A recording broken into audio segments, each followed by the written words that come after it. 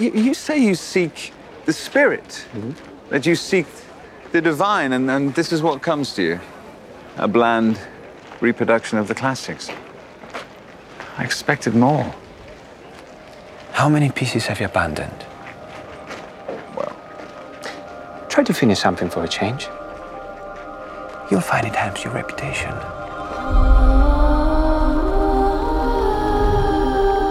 They clearly had a big impact on each other. And although we think of Leonardo as somebody who didn't finish paintings or commissions, Michelangelo was often in the same position too. Michelangelo painted the entire Sistine ceiling in 4 years. Leonardo was working at a tenth the speed of Michelangelo, if that. He even had a vegetarian restaurant that he opened with Botticelli, who was a friend of his. And I think it was called the Happy Snail. Da Vinci wasn't the only painter in Florence in the early years of the 16th century who'd go on to become world famous. The city was bustling with creativity. So let's also welcome Michelangelo to our story. Michelangelo, congratulations, your statue is a success. How kind. 15th and 16th century Florence was one of the most competitive places to be an artist, but there were also more patrons than there were anywhere else, and also elsewhere in Italy. And so, of course, these artists who were at the top of their game were working for the same people. And they were both also citizens of the same city, which is quite an extraordinary thing as well. Caroline Campbell from London's National Gallery joins us to talk about how influential Michelangelo was on Da Vinci and vice versa. As we see on screen, it's true the pair were working in the same room on 2 different commissions. We'll catch up with the Royal Collection Trust's Martin Clayton to hear what Leonardo was painting on his side of the room, the now lost Battle of Anghiari. It was huge to begin with. The Battle of Anghiari was to be about 20 metres, 70 feet wide. It took Leonardo 4 years or thereabouts to paint the Last Supper, and the surface area of the Battle of Anghiari, to speak in very crude terms, is about 5 times the area of the Last Supper. So it would have taken him many, many years to accomplish. As well as getting to know Da Vinci's famous artist contemporaries, this time we'll also get a wider understanding of who were the key allies in Leonardo's household and the truth and impact behind his being an illegitimate son. Leonardo's father, Sir Piero, had gone off to work in the city, in Florence, and he appears to have come back to the village, got a local teenage girl called Caterina pregnant, and he basically abandons the kid to his parents. We're also going to investigate this theme of curses and superstitions that runs through the drama series with a Renaissance expert from the University of Verona. There was also the idea that if your face looks like that of a bird or a cow or a lion, you would have that as a character in your personality. There was so much belief in the world as one of correspondence between the inner and the outer, between man and the cosmos. I'm Angelica Bell, and this is Leonardo, the Official Podcast, Episode 7.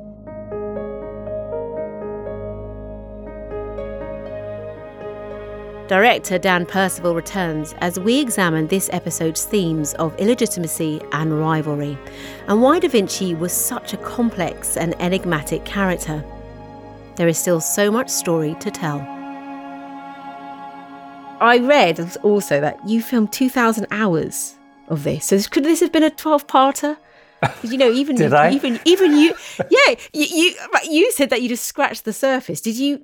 Was there so many other things that you could have shown in this? Yes, oh my God. I mean, Leonardo lived into his 70s. I think he was in his 70s when he died. Some people know him for his inventions. As we walk, the wheel revolves.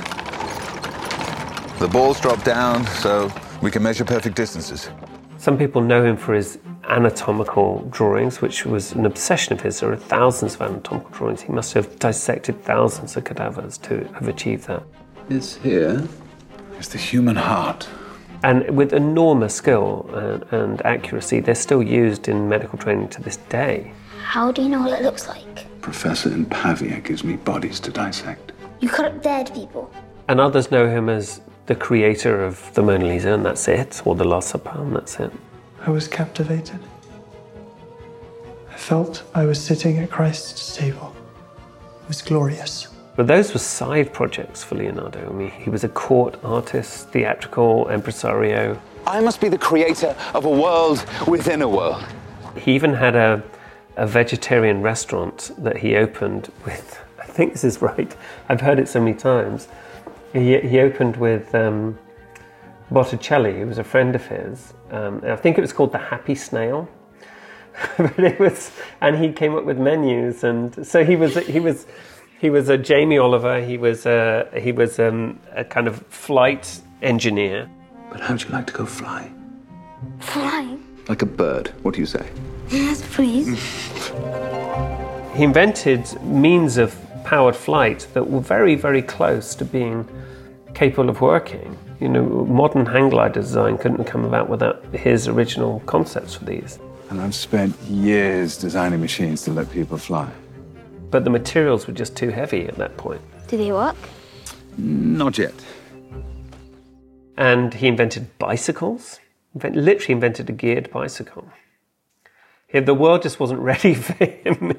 He was literally centuries ahead of his time. His brain was, I don't know how, you know, when you meet people who are so intelligent, you're like, oh my gosh, how do you rest? Yeah, the inside of his brain was a very noisy place. There are thousands of other questions. How does the water flow? How does it turn? How does it tumble? How does it react with everything else around it? There are thousands of questions that need unraveling.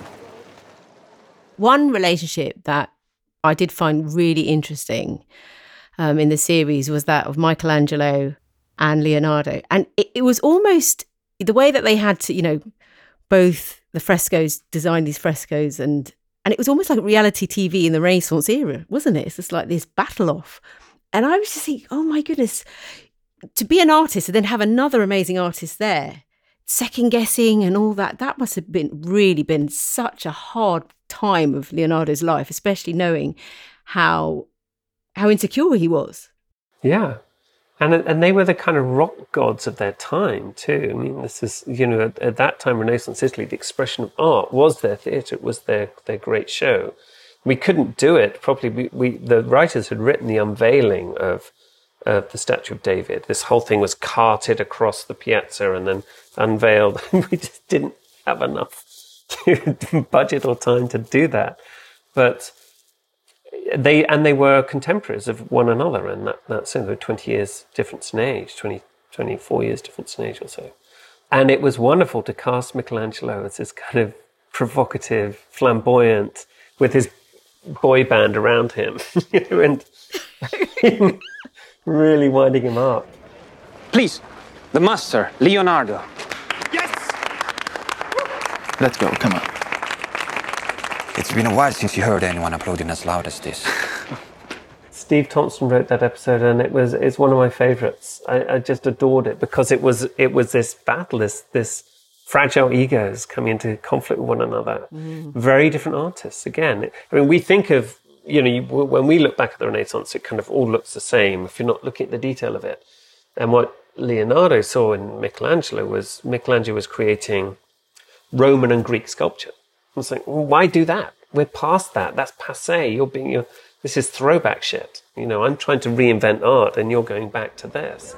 You say you seek the spirit, that you seek the divine, and this is what comes to you. A bland reproduction of the classics. But of course he wasn't. He was creating the Baroque, the whole Baroque era. He was creating this sort of vast, you know, what Leonardo would call vulgarity. You know, it was colourful and big and brassy and showy and theatrical, and he was trying to reduce things down to the minimal. What's he doing here? I'm sorry, Michelangelo needs to look at the other wall. There's a new commission for the whole, just here. It didn't really happen. Things really did happen. There were these two paintings that were painted, but they didn't do them at exactly the same time. It was within years of one another, not literally at the same time. But by capturing it in that way, it was a great way to get into the psyche of the characters and to reflect them on one another, which I thought was really beautifully done. To show the respect and love. You know, more than anything in the world, I want it to be you. Like grew up in this city idolizing you. Of course, I knew I could never hope to compete. I don't think any one drama can do it. 8 parts is definitely not enough to tell the story of Leonardo da Vinci, which is why we focused on this one relationship. And there are 10-year gaps at 2 points in the show. But what I think was done very successfully is to really think hard about what relationships with his parents, what his childhood was like, how he was born of that, how his mind was forged of that. And he was very abused as a child. He was very brutalized, and in ways that weren't necessarily uncommon in the era, but this extraordinary imaginative genius came out of it. They didn't care for me, Father. Every night I slept on filth for years. That relationship with his father is quite toxic in one sense, but then there's that need to be loved in another sense.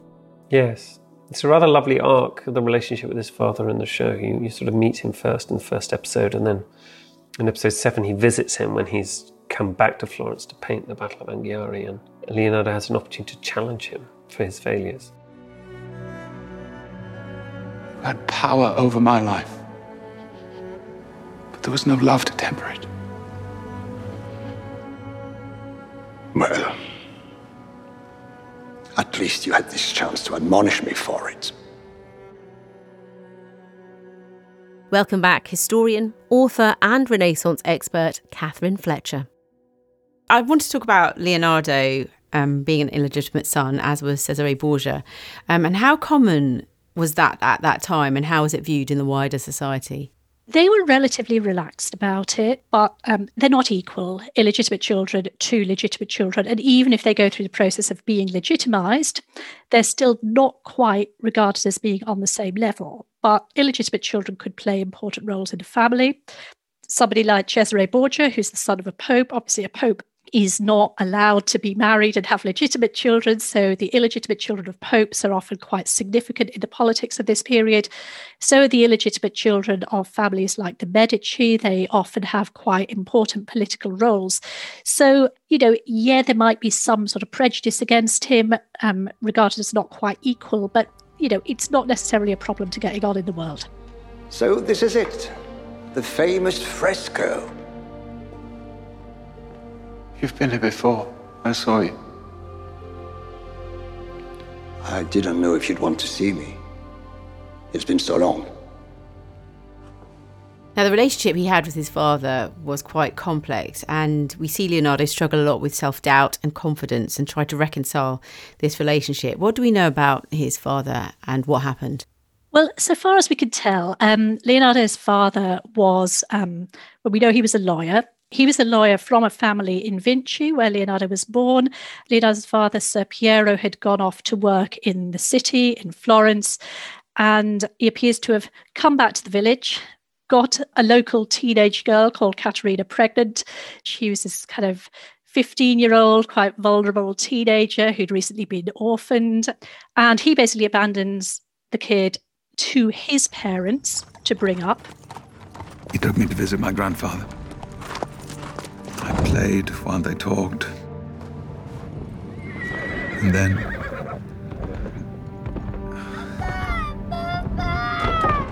and then he was gone.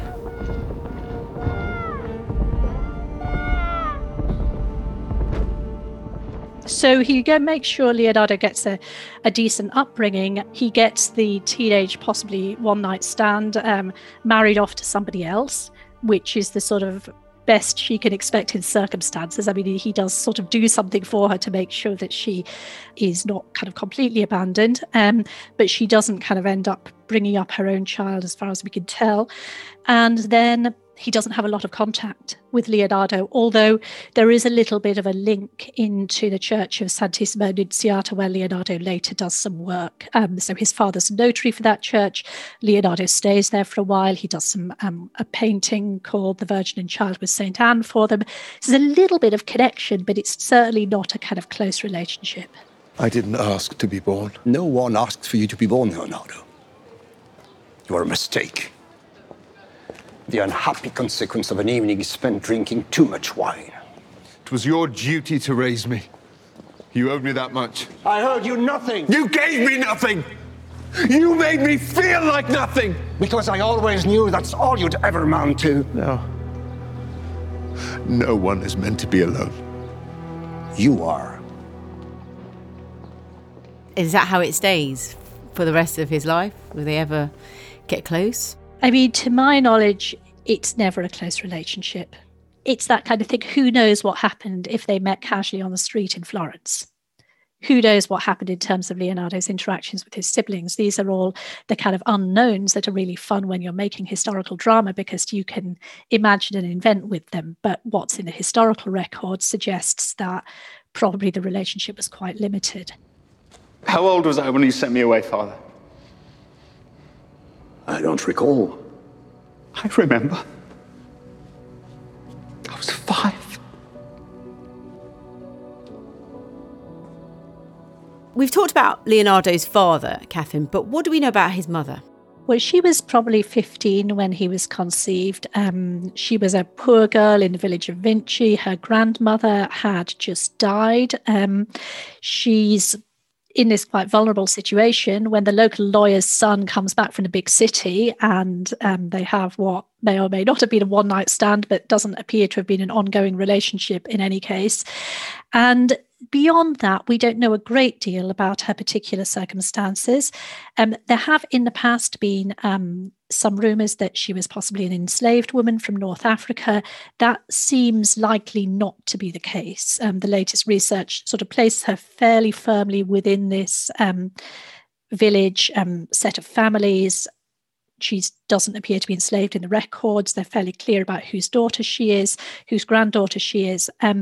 But after she gives birth to Leonardo, his father's family essentially take on responsibility for the child. And she is married off to another local man because she's not sort of posh enough really for the lawyer's son to marry. He is going to marry somebody with some influence in the city. She's going to be left in the village. So, again, like Leonardo's father, quite a lot of distance placed between Leonardo and his mother, and it seems to have been the grandparents and the father's extended family who do most of the looking after Leonardo when he was a child. And I suppose that would always play on anyone's mind and frame them, hence why the complexities maybe in his personality. Yeah, well, I mean, I think there are a lot of families around this time where you get children who end up being brought up by their grandparents, partly because of the levels of mortality in childbirth and such like. So these quite complicated extended families, step families, multiple half-brothers and sisters and so on, and that Leonardo exists in, like, they're not that unusual. You wouldn't necessarily expect people in the 15th century to have a very, very tight nuclear family. It's not the 1950s. But again, all sorts of questions about, what does that mean psychologically for a child growing up, where we just don't have straightforward answers. I'm Angelica Bell, and you're listening to Leonardo, the official podcast. Why weren't you at this ceremony? The unveiling of Michelangelo's new statue. You know my opinion. It doesn't belong here. Well, all the other artists were in favor. You were outvoted. Now everyone is talking about it. Yeah, it's 17 feet. It's hard to miss. Half of Florence has been living in its shadow while he's been sculpting it. We haven't seen the sun in weeks. So exactly what was the respect and love really like between Leonardo and Michelangelo? As we see in episode 7, it is true that they were both commissioned to adorn the walls of the Palazzo Vecchio in Florence at the same moment in history. No surprise then that much has been made about the pair's rivalry. So let's get some highlights about that, courtesy of Caroline Campbell from London's National Gallery, which happens to have paintings from both on display. Hello, I'm Caroline Campbell. I'm Director of Collections and Research at the National Gallery in London, and I'm responsible for the Leonardos and Michelangelos in the collection, as well as a whole heap of other great Italian Renaissance paintings. So what do we know about the relationship between Leonardo and Michelangelo? Well, we know that Leonardo and Michelangelo knew each other. We know that they were engaged on working on these separate paintings in the same space. We also get the impression that they didn't necessarily like each other very much at all. But what's interesting is that you see references to each other in many of their pictures. They treated the same subject. They thought about issues in common. They clearly had a big impact on each other. And although we think of Leonardo as somebody who didn't finish painting or commissions, Michelangelo was often in the same position too. And I think they were just such creative individuals with such good ideas that sometimes things just didn't work out the way they intended them to be. They do also seem to have been quite different characters. Leonardo was really renowned as being a courtier. He got on with people. He was incredibly charming. He's alleged to have died in the arms of the King of France. Michelangelo, by contrast, was much more likely to lose his temper, to say exactly what he felt. He could be charming too, but he was probably stronger-minded and certainly clearer on saying what he felt, which was really quite unusual in 15th and 16th century Italy for men of their class and position. But I think what makes Florentine painting and drawing and sculpture of the Renaissance so fascinating is that you've got these two figures together with Raphael working together, but in such completely different ways. Like me, you might be thinking, what are the chances of these world-renowned artists both ending up in Florence? Pure coincidence? Or was there more to it than that? I mean, 15th and 16th century Florence was one of the most competitive places to be an artist, but there were also more patrons than there were anywhere else, and also elsewhere in Italy. And so, of course, these artists who were at the top of their game were working for the same people. And they were both also citizens of the same city, which is quite an extraordinary thing as well. I mean, it was clearly not an easy, it was clearly quite a tempestuous relationship, but isn't it wonderful that now, over 500 years later, we can really enjoy the results of it with these extraordinary works of art that we can still see all over museums and galleries today. I saw the new statue in the square. I love it. It's impressive. I think what made Leonardo such a perfectionist that he's not just simply interested in the subject matter of what he paints, but what it might represent in a broader fashion. And because he's always thinking and changing his mind, that's why I think sometimes it took him so long to complete works. And maybe, in fact, for him, the idea of things being completed was not important. It was the expression of the idea, which is a very modern concept and one which didn't necessarily fit with what a patron wanted in Renaissance Italy, when they just wanted something finished they could put on their wall, which was a straightforward portrait or a religious painting. But what Leonardo gave you was something else. It was something so much more, but for some people they were rather frustrated by that. But it also enabled him to work for some of the great kings of his day and to move from court to court. The problem is that I need it finished for the battle's anniversary.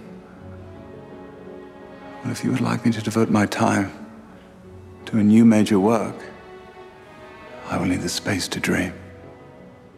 Before we move on from this historical overlap between two of the world's greatest painters, what was it they were painting at the Palazzo Vecchio? Do you know what he's planning? Yes. Two battles were to be on two opposing walls at the Palazzo, also known at the time as the Palazzo della Signoria. For Leonardo, it was the Battle of Anghiari, while Michelangelo was planning to paint the Battle of Cascina.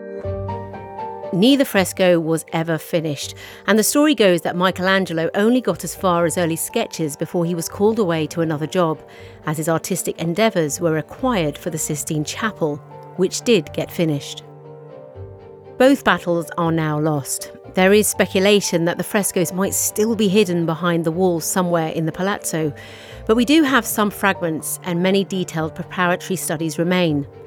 Martin Clayton from the Royal Collection Trust is responsible for some of those works, but I wanted to know first of all about the scale and importance of Leonardo's Battle of Anghiari. It was huge to begin with. The Battle of Anghiari was to be about 20 metres, 70 feet wide. A battle contains so many dramas. Too many to be crammed into this tiny space. How about the entire wall? It took Leonardo 4 years or thereabouts to paint the Last Supper, and the surface area of the Battle of Anghiari, to speak in very crude terms, is about 5 times the area of the Last Supper. So it would have taken him many, many years to accomplish. He'd already experimented with a painting technique for the Last Supper of a combination of oils and tempera and varnish, so he could paint on a wall in the same way that he could have executed a panel painting, an easel painting. And it was a disastrous technique in the case of the Last Supper.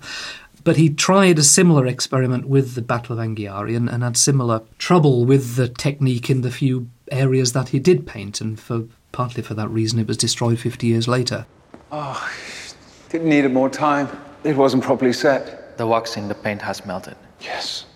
It has this aura as being one of the great lost masterpieces of the Renaissance, partly because of the ambition of its size and the enterprise that it would have taken Leonardo to execute something on that scale. You know, he wasn't Michelangelo. Michelangelo painted the entire Sistine ceiling in 4 years.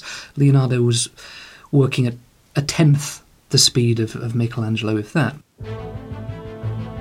It was an incredibly dynamic composition.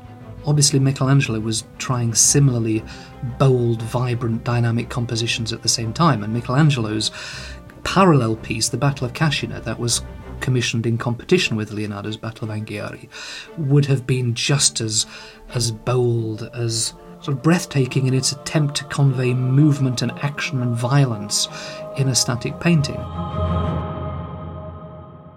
The fact that Leonardo had never accomplished anything on that scale in Florence also contributed to its aura. For, while Milan was a big city, a bigger city than Florence at the time, Florence was very much more of an artistic centre than Milan. Many more people who developed as artists were influenced, it's a dreadful term, but let's use it, were influenced by the Battle of Anghiari than were by the Last Supper. It had a greater status as a school of art, if you like, as a passive school of art, than the Last Supper did. And so it stands in the history of art in a much more fundamental way than the Last Supper does, even though the Last Supper was finished and the Battle of Anghiari wasn't. And we can see in the drawings what Leonardo was aiming at. All the copies that we know of it, it just looks like melodrama. It just looks like this ridiculously contrived knot of horses and figures, and they're all shouting and they're all thrashing. It looks too much, simply. But you can see in the drawings the sensitivity, the subtlety, the variation of facial expression, the great care that Leonardo took to understand the postures of the horses, the poses of the men, to bring them all together into a single moment of exhilaration. And I think to have had the centrepiece, what we call the fight for the standard, at the middle of a panoramic landscape would have been a painting unlike anything that had ever been created. So it's very easy to big up the reputation of a lost painting because we can imagine all sorts of things, we can project things into it. But in the case of the Battle of Anghiari, I think it's entirely justified. He'll never finish it. Still, you have to admire his ambition. Everyone is talking about it. He'll die of old age before he finishes it. Oh, which is a shame, because I'd like to see what he'd do. Yeah, the old man might still have something left in him. Yeah, the fading remains of his reputation. A healthy or not so healthy competitiveness between those two, then, may have contributed to some of the greatest art of the Renaissance.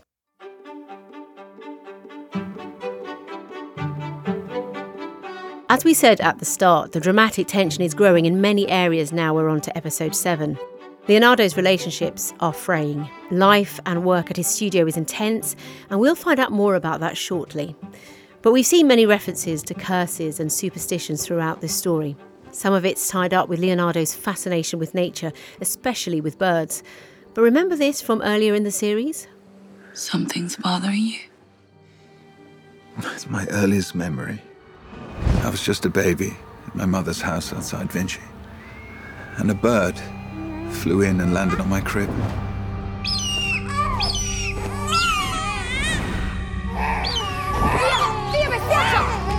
My mother was a peasant girl. A head full of superstition and She was terrified. She didn't know what to do. She didn't know what it meant. So she took me to the old woman in the village. And my mother believed what the old woman had told her. What? Portalo via. Portalo via prima che tutto il villaggio sia dannato. She said I was cursed. Whether you're someone who salutes a lone magpie or not, just in case it's bringing bad luck, humans have long sought hidden meaning in the wider world around us. Exactly what people have believed has shifted over time, but Alessandro Arcangeli specialises in Renaissance superstitions. I'm Alessandro Arcangeli. I teach Renaissance and early modern history at the University of Verona. I'm a cultural historian with a specific field of interest in the history of leisure, pastimes, dance, as well as medical history and the history of emotions and of dreams. Referring to that clip from the drama we just heard where Leonardo recounts a curse he believes was caused by a bird flying onto his crib as a baby, would a superstition such as that have been common at that time? They were extremely popular. It would be difficult to probably distinguish between official beliefs, religion, as the one enforced by the church. Official religion worked very much also at popular level in a form of invocation to saints and others to help you for sorting all sorts of problems, including the ones of health. So yes, it was a very shared set of conviction and practice, and also had a very learned counterpart, because there were plenty of astrologers, magi, and alchemists who practice a form of proto-science which we would struggle to recognize as related to modern science, but in fact they were a form of experimenting with nature that produce also some formal knowledge that we are now πιο familiar and able to recognize as reliable. But it was very mixed and very typical of the time that all this combined together. Superstitions were a serious business in the Renaissance, and people would genuinely believe that the presence of a bird, for example, could place a curse upon them. They would try to do all the possible means to counteract it, and so even by recurring both to the help of a priest, an exorcist, or whatever the official church provided, but also some countercultural forms of fighting the evil, witchcraft, and that sort. Very few people at the time would regard this as a fraud. They would have taken it seriously, and or at least they would have tried their best to make sure that it didn't have an effect on their lives. And just how prominent were birds in this culture of superstition? Surely there could have been birds that were regarded as the carrier of bad luck, but I don't have any specific tradition in mind. Then there was another thing that was typical of, if you like, a form of superstition of natural understanding of the time that is quite remote from ours, and was the tradition of physiognomics. There was also the idea that if your face looks like that of a bird or a cow or a lion, you would have that as a trait, as a character in your personality. Because there was so much belief in the world as one of correspondence between the inner and the outer, between man and the cosmos and so on. Even your external feature, your facial characteristics, were revealing of your inner self. And in that, even the similarity of the formal aspect of some animals more familiar with everyday life would have an effect on the way in which people were perceived and treated.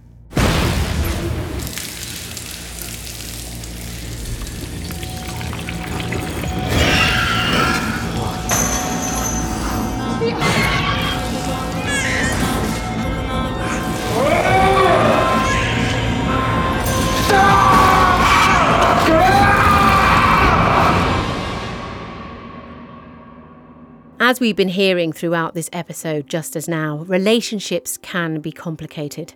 But there are two key characters in Leonardo's life that we've seen play a big role in the drama. Two of his employees, Salai and Tommaso. Both were real people. They existed. Looking first to Salai, portrayed by Spanish actor Carlos Cuevas in the drama. He was quite the character and the person who inherited much of Leonardo's art after his death, including the Mona Lisa.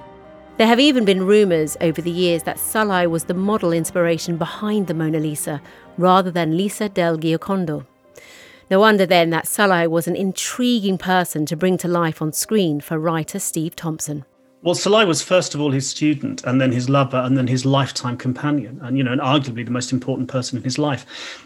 We know a little bit about Salai. There are portraits of him. He sat for Leonardo on many occasions. There's one extraordinary portrait of him, I believe, as John the Baptist. And it is an extraordinary portrait because the fact that they call him Salai Little Devil, you can see it in his eyes. There's an extraordinary, almost demonic stare that he's doing, smiling and at the same time feeling very impish and mischievous. And the minute I connected with those paintings, I just thought there was real humour, devilish humour in this guy. And so it was great fun to not only write the tenderness and the closeness of their relationship, but also the banter. The very first time they meet in episode 4, when Salai sits for him. Relax your arm a little. Relax a little more. You're trying too hard. Just relax. How do you expect me to relax when you're barking at me like that? The very next thing Salai does is steal the contents of his cupboard and run off with his art materials. What's happened? The model. He's taken everything, the paper, the supplies, my notebook, all my designs, everything. And actually, all of this is based on truth. We know that Salai was a thief and an opportunist. And if he was a model in a famous artist's studio, of course he was going to run off with the paper and the pens. Where have they gone? You don't think I took them? Who else? Everyone knows you're a thief. Leonardo, you know I would never do such a thing. We're ruined. We have to replace them. With what? It was great fun to connect Leonardo in his very protected world with somebody that was a criminal and street smart, but also had a great sense of humour. You can see it in his eyes in the portrait. Had a fantastic sense of humour. Everything is just a joke to you. And apparently you think everything is desperately serious. Leonardo could not have done what he had done unless he had Salai working for him. Salai was brilliant at procuring materials. He was brilliant. I mean, you see this in the episode about the Last Supper. When they run out of paint, Salai is the person who manages to procure more paints for them. Some pigments went missing last night from Santa Maria del Grazie. I might have heard about it. Whoever took them, I figured they might end up in your hands.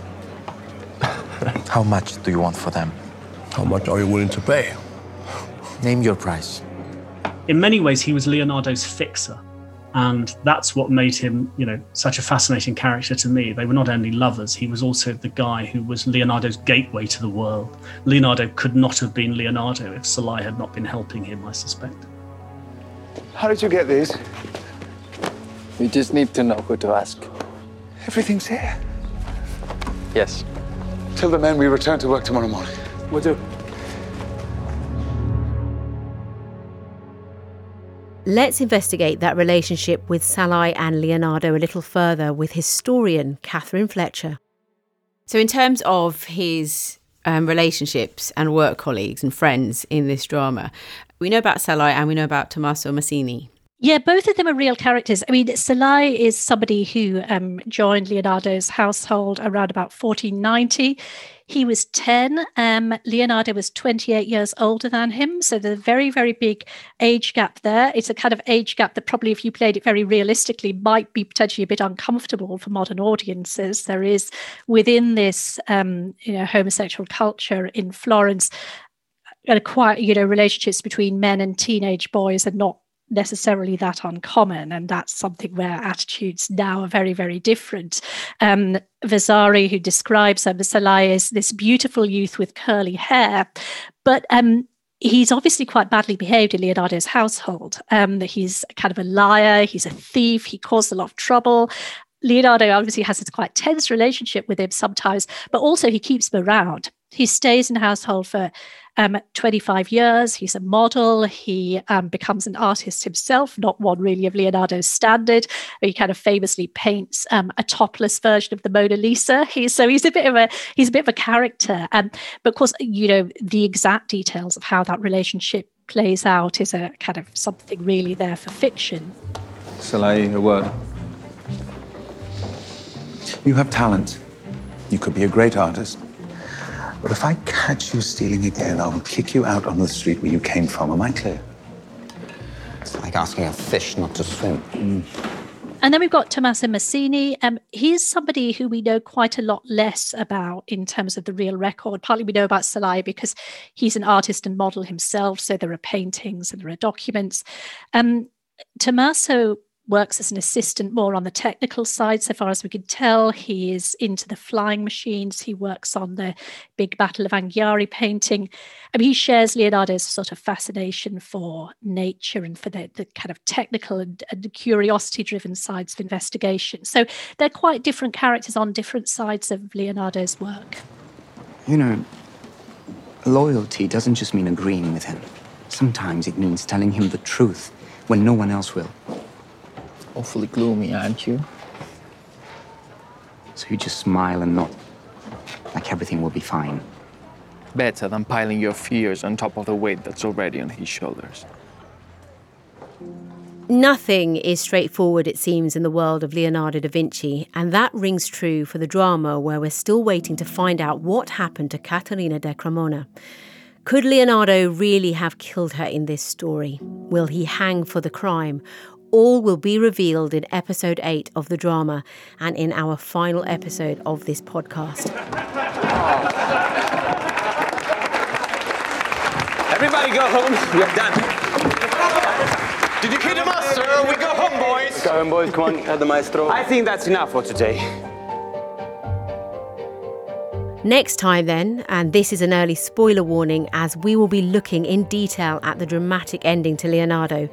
Matilda De Angelis and Freddie Higham will return to give us their thoughts on the series' conclusion, as does Leonardo himself, Aidan Turner. It's funny because I do have him down as somebody in my heart. I mean, we'll never know, I suppose, but somebody who was quite a humble, honest person, a person who didn't chase money or fame or any of those vices. I can't imagine a world where he wasn't that. Another theme, I suppose, was love and trust and how they go hand in hand. And that's what I kind of hope. I hope people are surprised and maybe continuing to guess. I like the idea that he would kill for love.